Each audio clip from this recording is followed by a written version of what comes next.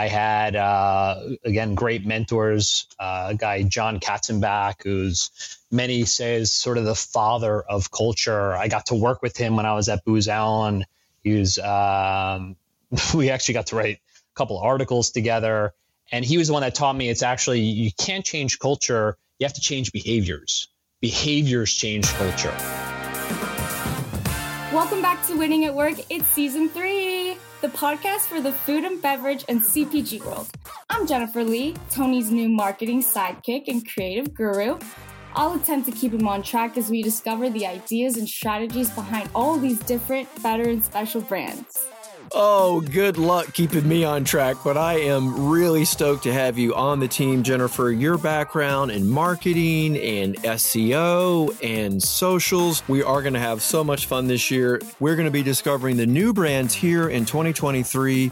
It's all about functional, good for you lifestyle brands. Those are trending. Those are the products that are gaining market share and really pulling away from those old legacy brands. We're going to have each and every one of those brands down on the podcast to talk to us, to share their ideas, their inspiration. So you, the entrepreneur, so you, the food and beverage and CPG professional, can take these new ideas in and incorporate them into your business and into your life. Oh my gosh, Tony, I'm seriously so excited. I feel like I learn so much just from listening to older episodes. Well, that's why we're here. And if this is your first time here, I would recommend, go back, take the 5-episode challenge. Pick a brand, pick a CEO, an entrepreneur, dive in, listen to what it is that they're teaching us. If you love the content, subscribe. We hope you're along with us for the journey each and every week. By the way, do you have a favorite brand in your market you would love for us to amplify on this national platform? Reach out to us on LinkedIn. And stay tuned for this week's episode. Hey, it's Jennifer. We get it. Everyone hates hiring. Inspired by his guests, Tony created a novel talent acquisition program that attracts the hidden candidate market, the 70% of people that are not actively applying to jobs. Click on the Attract link in the show notes to watch a demo. Welcome to Winning at Work, everybody. It's Tony. I don't think I've told people this story, but my parents actually met on Broadway. They are in show business. And when they moved out of New York and they came to Atlanta to open up their ballet studios, the first thing they'd do with me is not take me to the ballet studio. They would drop me off at my grandparents'. And myself and my sister, we would show up at my grandmother's house. Every Saturday morning, I would smell the most incredible home-cooked spaghetti meal that grandma was making. And I'd go into the kitchen and the meat and the sauce was just bubbling over, and it was her unique thing. And I've discovered that there is a phrase for this. It's called scented memory, right? And I can't tell you how really excited I am, not only to talk about the growth of Mama Mancini's with Adam Michaels, the CEO, but we're going to have a beer together today. Yes. So feel free to crack it. There you go. Crack it open. Boom. Boom. There it is. Cheers, my man. Cheers to you, my friend. Thank you. And super excited to really kind of get into a little bit about your backstory and the vision you have for a really just such a strong growing trend that's happening now in grocery stores. So, but before we get into that, I just have to understand, how does an engineer from the University of Pennsylvania end up in food and beverage? Bioengineer. Even crazier. Right. Yeah. Well, how? Why? How? How are you in food and beverage now? What's wrong with you? My friends and wife ask me that often. No, I think I'm just a little lucky, I guess. I'm lucky that I found my passion early. So yes, I was a bioengineer in school. Not sure I use that immediately, but I really do believe I use the thought process every day. So the way of thinking, the first principles, use every day. Well, what are first principles? What's that? I think it's a lot of asking questions, right? It's a Okay. lot of logic. It's a lot of, does that make sense? And ask questions to drive the answer. And I love data. I love analysis, but it's not just the data, but rather it's, I say it to my teams all the time. It's the what is the data, the so what, which is, what's the insight, but most importantly, and none of that creates value, it's the now what. Now, what are you going to do now that you have this information? People come to you all the time with, oh, here's just a spreadsheet. That doesn't create any value at all. So that's, the early learning that I've been able to apply. I started at a company called Capital One, which I guess everyone probably has heard of now. When I started, I promise you, no one had ever heard of it. All my friends said, where are you going? They're on every other commercial. I promise you, 0 people knew about when I started back in the late 90s. But that, gave me a great background, very lucky, and amazing mentors that I still speak with and could speak to you forever about mentorship, because wherever I am today is because of them. Got to live abroad, lived in Europe for a number of years with Capital One, London, Paris. There's something about, having a newspaper subscription in another country. Got to do that, came back, spent a lot of time in Richmond, Virginia with Capital One, then moved back to New York City, went to business school in the city, and then got to work at Booz Allen Hamilton, a management consulting firm. And that, long-winded, is how I found my passion. My first project was in the food and beverage space, and I have never looked back since. So I'm very appreciative of the opportunities I have. And it's really where passion really lives, because this is something that we're all eating, we're drinking. It breeds that type of feel. Well, look, I'm very familiar with your brand, but for maybe those who maybe are just experiencing this for the first time, you want to give us just a kind of a 30,000 foot view of the brand and kind of what your focus is and your vision? Absolutely. Yeah. So Mama Mancini's an Italian heritage brand, fresh, clean eating. Became famous for our meatballs. So there really is a Dan Mancini. Actually, I was with him this morning. We get to have amazing meetings together. My favorite meeting of the month is this grandma quality meeting, which we just had around grandma quality. It's important. We'll talk about it. But Italian heritage, started with the meatballs, continued to expand into other products.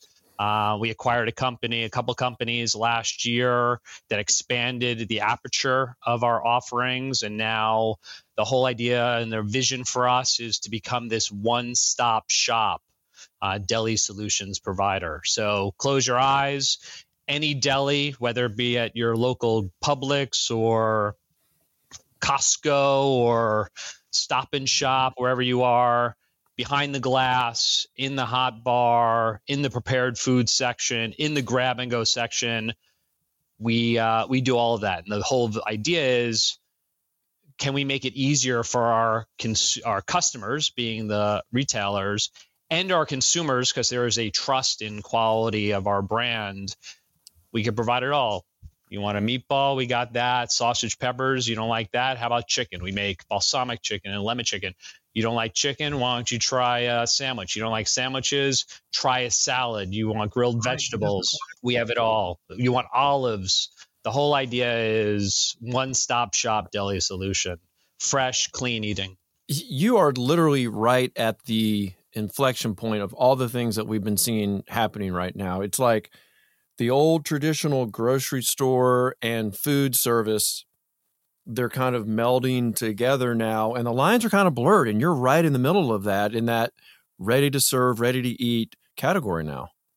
Yeah, another thing that I learned early, I think it's like an old Warren Buffett quote, which I won't quote because I'll get it wrong, but the whole idea is that it's way better to ride a trend than try to create a new one or go against a trend.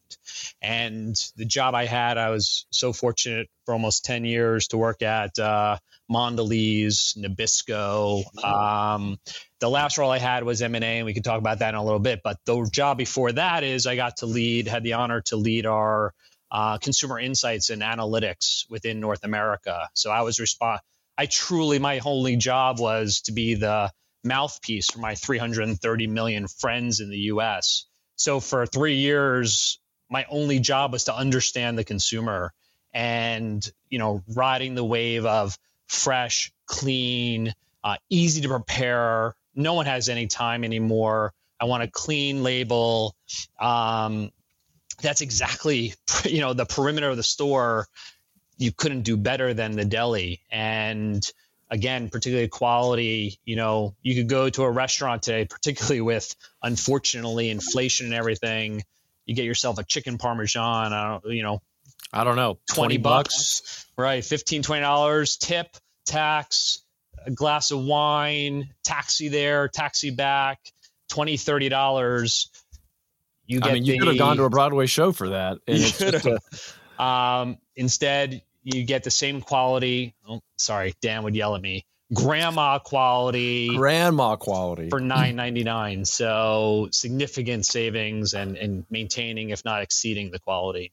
Well, how apropos that I opened up with my grandma's story. I promise you people, we did not have that planned. Oh man, that's exactly what Dan's all about, what our whole company is all about. Yeah, absolutely. Well, I was just trying to get a vibe of, of the company and the culture, and I know we'll talk about that in a little bit, but when I started thinking about just the fresh and authentic and, meatballs, I literally just kind of flashed back to my grandmother and thought that. So what other trends are you seeing that are happening in grocery or with consumers right now? You touched on it a little bit. Is there anything else you'd like to add? No, I think, it's, again, it's unfortunate, right? Recessionary pressures, whatever words you want to use, make it more and more difficult. What happens is the first thing is, and I mentioned earlier, people are actually moving away from restaurants, right? They're eating out to eating at home, right? That's a good way to start saving some money. So that's sort of the first phase of a recession, what you see, and that that's creates a tailwind for us. I guess unfortunately, the second phase of this recessionary trends or pressures is what happens is people move from branded items to private label. So I'm sure you're reading in the paper, just like I am, the fastest growing part of the store these days are private label.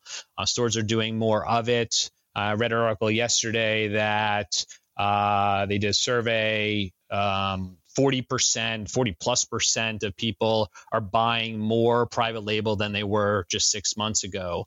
What's more interesting to me was more than 70% of those people say they're not going back. So when you and I were kids, I'm sure, I was unhappy. Well, we don't date ourselves. We don't date ourselves. You've already thrown one date out, so right. Be careful. That's a cardinal rule in the podcast. We don't date ourselves. We don't date ourselves. Okay. When I was a child, my mom got us, the private label stuff because that's what we could afford. And you knew the quality associated with it. Today, retailers, first of all, we all know who's making the private label. It's the same companies. It's the same, exactly. And the quality is, the same, if not better.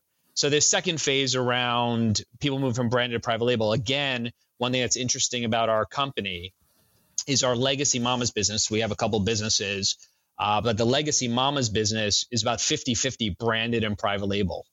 That is huge for us. Why is it huge? It's huge because all the people that are moving to private label, they're moving to us too, right? We win right. both ways.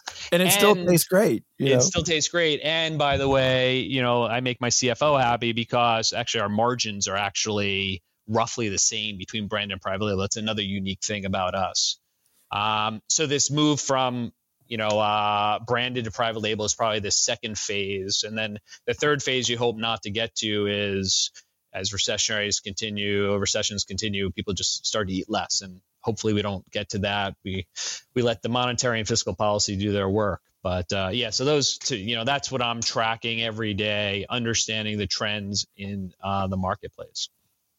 Yeah, it really has to let up. There's so much pressure right now on the consumer. I mean, my heart really does go out to them.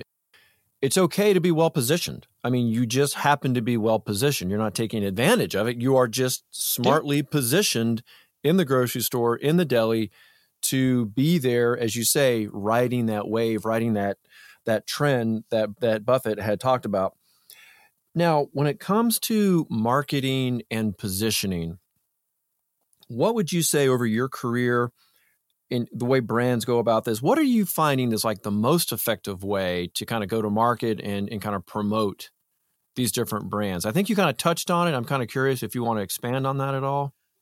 Yeah, I think first of all, I learned back in my my Booz Allen days that, we used to talk about way to play and right to win. So I think the first thing I would actually say is that there is no one way to play. You just have to connect kind of your strategy to kind of your operations.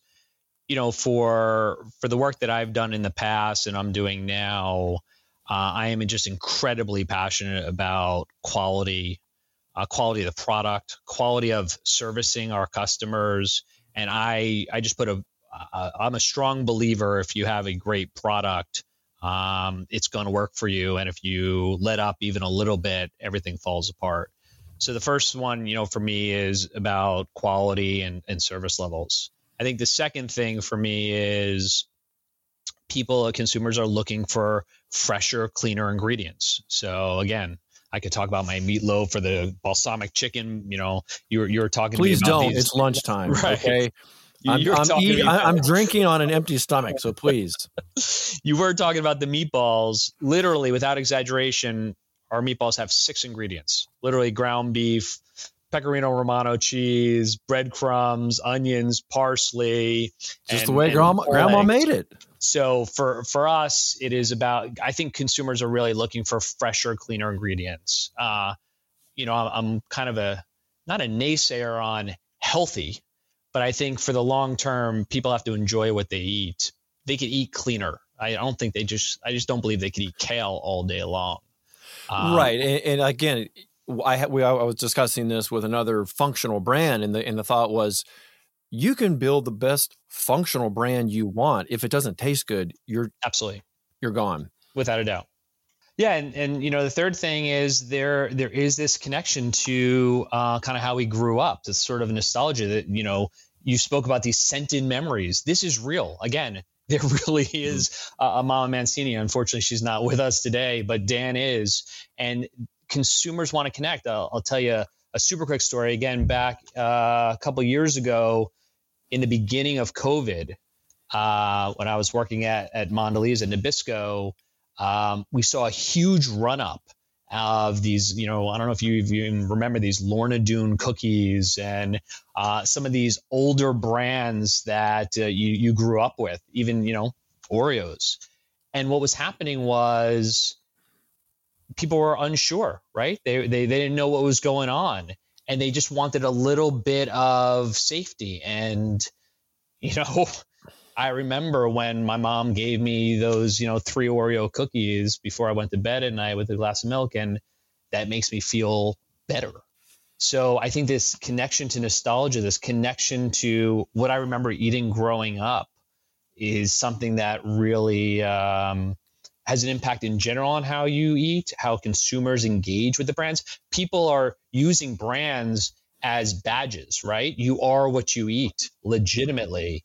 So, I remember when, Starbucks first came out, this is 100 years ago, but, people would literally carry that Starbucks cup all day long. They would have refilled it with like Maxwell House, but they have to be connected to the brand. It's the lifestyle brand. Yeah, it's extension of them. Without a doubt. So I think, I think it's, again, I'm very lucky because I truly believe where Mama Mancini's is where the consumer is and where it continues to go on the perimeter of the store, fresher, cleaner, healthier.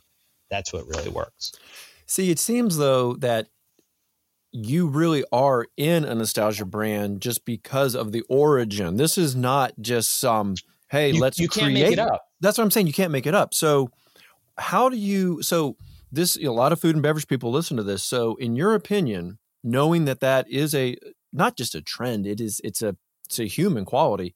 How does a company try to capture that? So it's funny. I don't know if this is the answer, the right answer, but I don't know if you could fake it. Sorry, you could try to fake it. I think you're going to eventually get caught. You're going to be seen. So there is something about, if you go back, and again, I think I mentioned the last role I had at my last company was I had just about the coolest job in the whole world. I got to help lead our ventures business. So there are about half a dozen businesses that I was able. Well, that does sound really cool. It was absolutely the coolest. I mean, if you promise not to tell anyone, I would have done the job for free. They were just suckers for even paying me. I would have taken the job for free. But I got to do the end to end. I got to find these companies. I got to acquire these companies. I got to be there with the companies every step of the way as we achieved our growth targets. But you look at the companies, the more I think about it, I kept buying the same company over and over again. And I would even tell you that Mama Mancini's is just another company I would have bought if Mondelez was in the deli space. You think of Perfect Snacks is a refrigerated nutrition bar. I don't know if you've heard of it before, but you can't fake that story, right? It's it was 11 brothers and sisters. You literally can't fake it. It doesn't matter who you are. You're not going to be able to tell that story of Bill and Lee Keith and their family and it being in the bus. You think of Hue Chocolate. I don't know if you've heard of Hue Chocolate, another brand that I made an initial investment in and then acquired for Mondelez. Jason and Jordan, you just can't fake it, right? This really is a story to them. It's something part of their lives when they present it to buyers. Again, with going back to Dan with Mama Mancini's. Dan is actually on QVC. I don't know if you've ever seen him do it. I haven't, but I'm going to go look for him now because I understand he's out there selling the brand. You can't fake it. It just resonates with consumers. He goes to buyer meetings. Look, there's other parts. Actually, there's more than Italian food now. And, we have an amazing team. But very specifically to your question, I don't know if you could fake it. I truly believe you want to, as a company, you have a story that's authentic. That's the word. Authentic. Yeah. I appreciate you driving that point home. It just has to be your genuine, authentic story, and the right people, the right audience, it needs to resonate with, and then you can just amplify that message. Absolutely. Yes. Whenever you Very whenever much you so. can. You mentioned in your past life, you got involved in many acquisitions, and you also got to spend a lot of time looking at how consumers behave.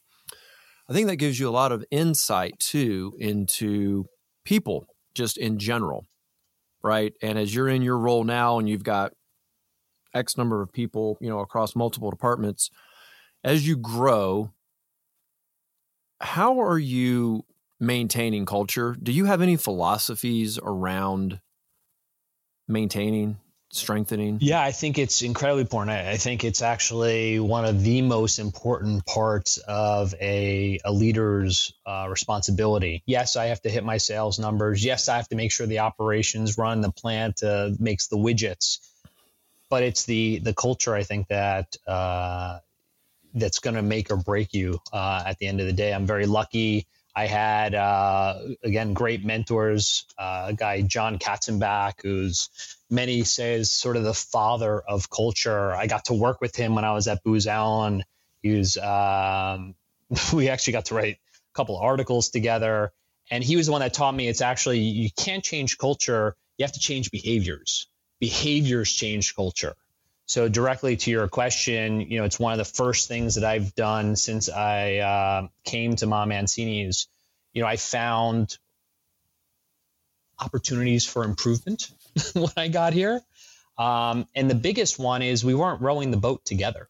We all had different targets. We were bonused on different elements of the business. And what was literally happening was some guy was rowing to the right, and at the same time, another guy was rowing to the right and left. And I think the first thing we did, so we now have, it was never happening before, but we now have a Monday morning leadership team meeting.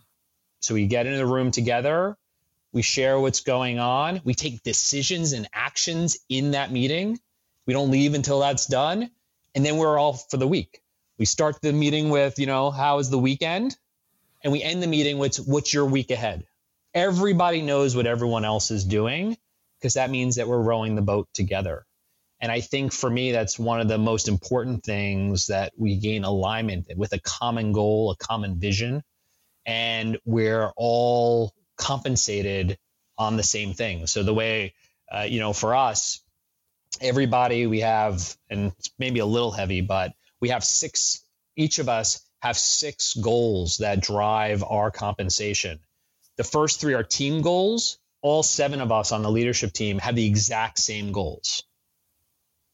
Right? So let me say it again. We all have the same goals. So those first 3. And then the other 3 are individual goals. Obviously, my COO has different types of goals than my CFO, et cetera. Exactly. So, a little long-winded, nothing more important than culture. It's super important. And I'm glad I'm really glad, honestly, that you're being so transparent about it, because I've seen a lot, I've talked a lot about this, not always on the podcast, because it can be a little soft. It's hard for people to make it practical to their own organization. But you did say it's about changing behaviors. Yeah. Do you want to talk a little bit about kind of what that looks like? Yeah, no, I think, again, I spoke to one of them already, which is transparency. So I think in the past, everybody had their fiefdoms, and if I, knowledge is power. So if I, hold back information, I'm going to be more powerful than you, et cetera, et cetera. So kind of protecting your domain. Yep. If you know what I do, then you don't need me. That's the exactly. worst attitude to have. Exactly. So the first one for me is that behavior of transparency. Everyone knows everything. There is very little that I know. Actually, you could probably, again, my wife would tell you could just stop right there. I knew you were going. There's very little that I know that I'm not telling the team, because we're a team. There's no way I'm successful if my team's not, and vice versa. So I think one piece is about transparency. I think, the other one that I do that by example, right? Right. You're modeling that. Right. It's almost too cliche, but that's sort of servant leadership. But I am that guy that runs alongside my team. So I'm not a leader from the back or from the front. I'm right there with you. So, one very specific thing, and again, lots of people make fun of me about, but I think it makes me who I am. I try to do every job in the company. So literally last week at 10 o'clock at night, I got to the office, one of our facilities in Long Island, and I literally packed the trucks for the next morning. So I spent, Is this another episode of Undercover Boss? Holy smokes. I think we've got something here. Yeah, I'm doing it very selfishly because I want to have empathy for every role. I got, the month before, got up at 3 o'clock in the morning and did route rides. When I was, again, at Nabisco, we spent the entire day, I swear on my life, on my back with, I swear it was like an Oral-B. I'm sure it wasn't, but I think it was, toothbrush, cleaning the underside of the Oreo lines. I trust you had a mask on. I had a mask on. It was because it was coming all over That's an image. All the stuff was coming on my face. Gained 30 pounds in one day. Right. Yeah. That's a great quality. You can't tell someone to do something if you haven't done it yourself. Well, it does give you, it's very real, it's transparent, and it is frankly, it's a style of leadership. And you touched on servant leadership. Have you seen the inverted V, which is called the Freedom V? Okay. No, I don't think so. This was part of the servant leadership training that I went through. Okay. So imagine, the normal hierarchy is a pyramid. Yeah. Right. So the leader's at the top and everything kind of flows down. But when you do the inverted pyramid, the CEO's at the bottom. Yeah. And the CEO serves the VPs. Yeah. The VPs serve the directors and Absolutely. so on and so forth. Yeah. And that is the basis of it. So the most important person is at the top of the funnel. Yeah. The very, very top, which is whoever was there with you with the Oral-B, whoever was with you packing boxes. Don't get me in trouble. I'm sure it wasn't Oral-B. It was like Colgate or something. We'll edit that part out. Wink, wink. There you go. We could probably spend a lot of time on this, but I think the vibe that I'm really getting from you is just you are fully involved, fully invested in all the aspects really of the business. And that's just how you personally feel that's the best way to operate and run a team and run a company. Yeah, absolutely. Yeah. So for people who want to go out and try and get this nostalgia meatball that we've been killing people with, that they can't sample it here, over the air, what's the best way for them to get out and kind of sample this and give it a try? The beauty is we're a national brand, so we're everywhere. So, depending on where you are, if you're in the Northeast, you could, it's at Costco right now. Actually, it's also at Costco in the Pacific Northwest, and it's in the Midwest right now. BJ's, so all the club stores, Sam's, we have all that. All the grocery stores. You're in the Southeast, Publix is a huge customer of ours, and it's in multiple places. You could get it in the fresh meat section, sleeves. You could get it we have these pasta bowl kits. We have, actually behind the glass, we actually have the biggest, Publix sells these meatball subs. Yeah. That we're the exclusive meatball of the meatball subs. I was told, I can't believe this, but if I was told, I'm sure it's true, right? There's no fake news out there. There's no fake news. There's none. They sell more meatball subs than actual Subway does. That's how big Publix is. Well, but the pub sub is pretty popular. When I moved up here to Western North Carolina, we entered into a food desert. So that's not good.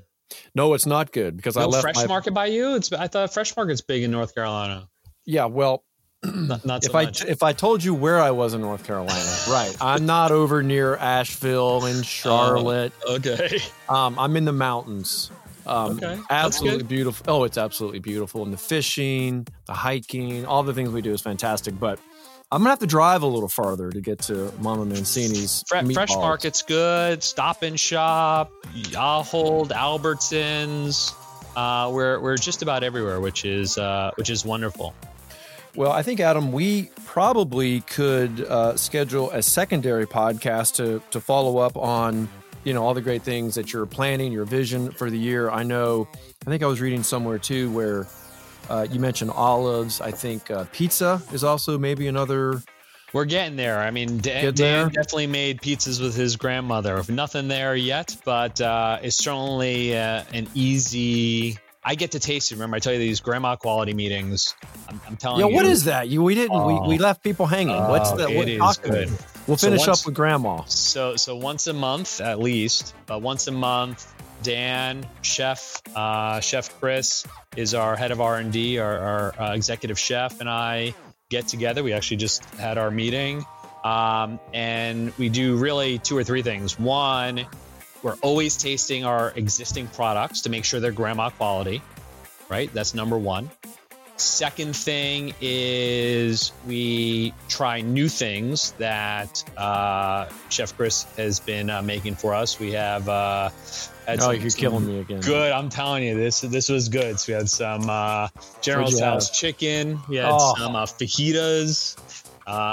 We had actually he made this chicken piccata for us. You don't literally have to go out and eat. Like, this is the one day that you're like, you're not packing your lunch. Again, I'm telling you, as long as my board is not listening right now, I would do this job for free. Like, you guys are suckers. You totally should have taken this job. Exactly. I have to pretend, I love the passion. Yeah, you have to pretend it's a grind. Right. It is a grind. It is. But listen, as you know, food is a very, very, very challenging business. And the world needs good companies, with good people, with good values, providing those good food to us. We really do. We do need it.